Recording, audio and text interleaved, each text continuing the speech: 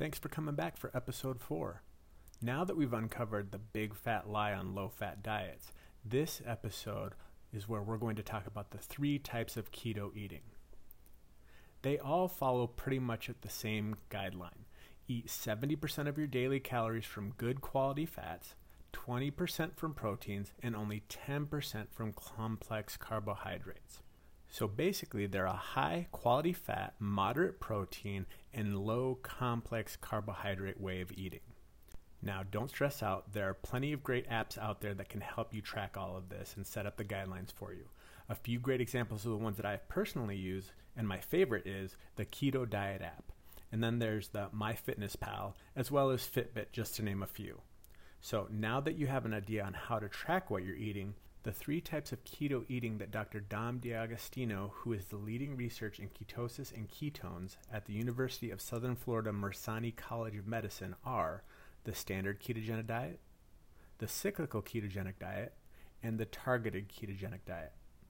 The difference between the 3 lies within 3 separate approaches on carb intake.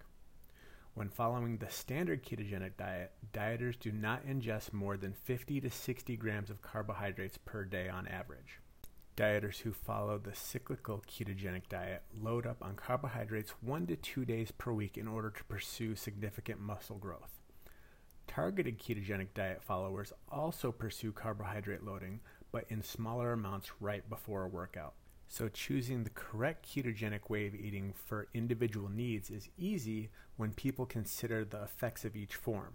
Those who primarily want to burn fat and improve health tend to choose standard ketogenic diet as it results in a stable, expedient way to drop weight. Cyclical ketogenic diet followers are typically experienced athletes who are more concerned with building muscle than losing fat, while targeted ketogenic diet followers consume only the carbs that they need to sustain them through their workouts. So now that we know more about the 3 types of keto eating, I know what you're thinking. Joel, I've heard a lot about intermittent fasting. Isn't that a keto way of eating?